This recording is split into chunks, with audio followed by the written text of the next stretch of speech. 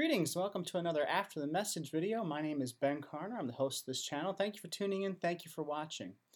In this After the Message video, I want to talk to you about something that's probably not talked about very much in churches today, although it really probably should be because I think it's a very important thing to talk about, and it's the subject of fasting.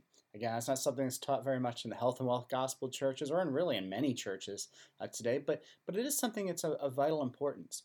And the reason why I say that is because of what Jesus recorded for us in Luke chapter 5. He was asked a question. He said, John's disciples, they pray, they fast. The Pharisees, they pray, they fast. He said, but your disciples are not praying and fasting. They're going out and eating and drinking. What's up with that? And Jesus replied this. This is Luke chapter 5, verse 34 and 35. Jesus said to them, you can't make the wedding guests fast while the groom is with them, can you?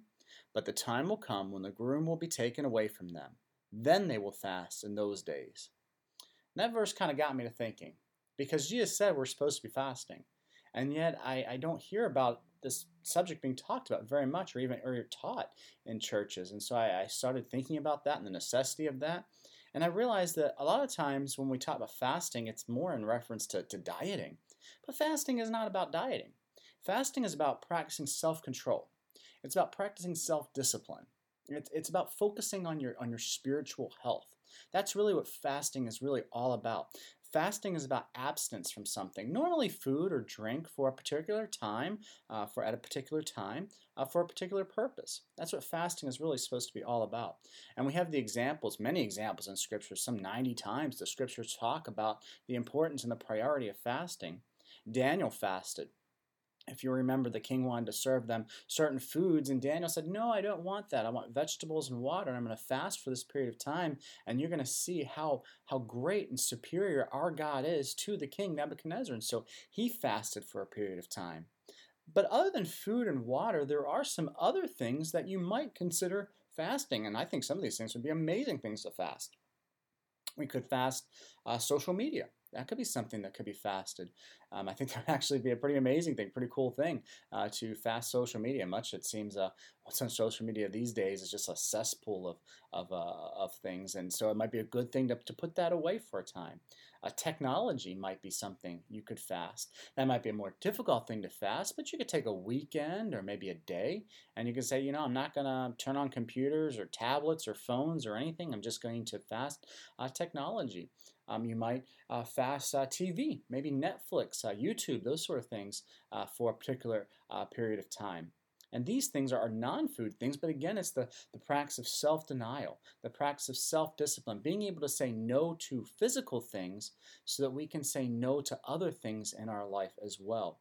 The idea is to give up something that takes a good deal of your time and of your focus. And instead of doing that thing, what you're doing is you're taking that time and those energies to focus on God, to listen to the voice of God, to hear His voice in meditation and through the study of His Word. We listen for the promptings of the Holy Spirit.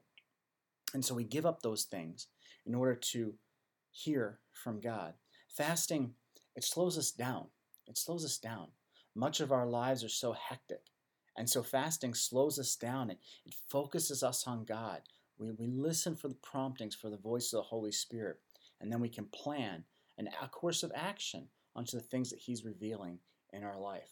Again, this isn't taught very often by churches. You've not even considered it before.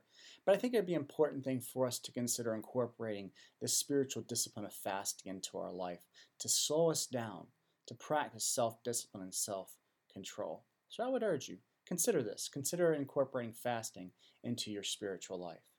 Well, thank you for watching. Thank you for tuning in. If you're watching this on YouTube, make sure that you like the channel, that you maybe share this video, subscribe to it. You can hit the little notifications bell to get notified when things go live.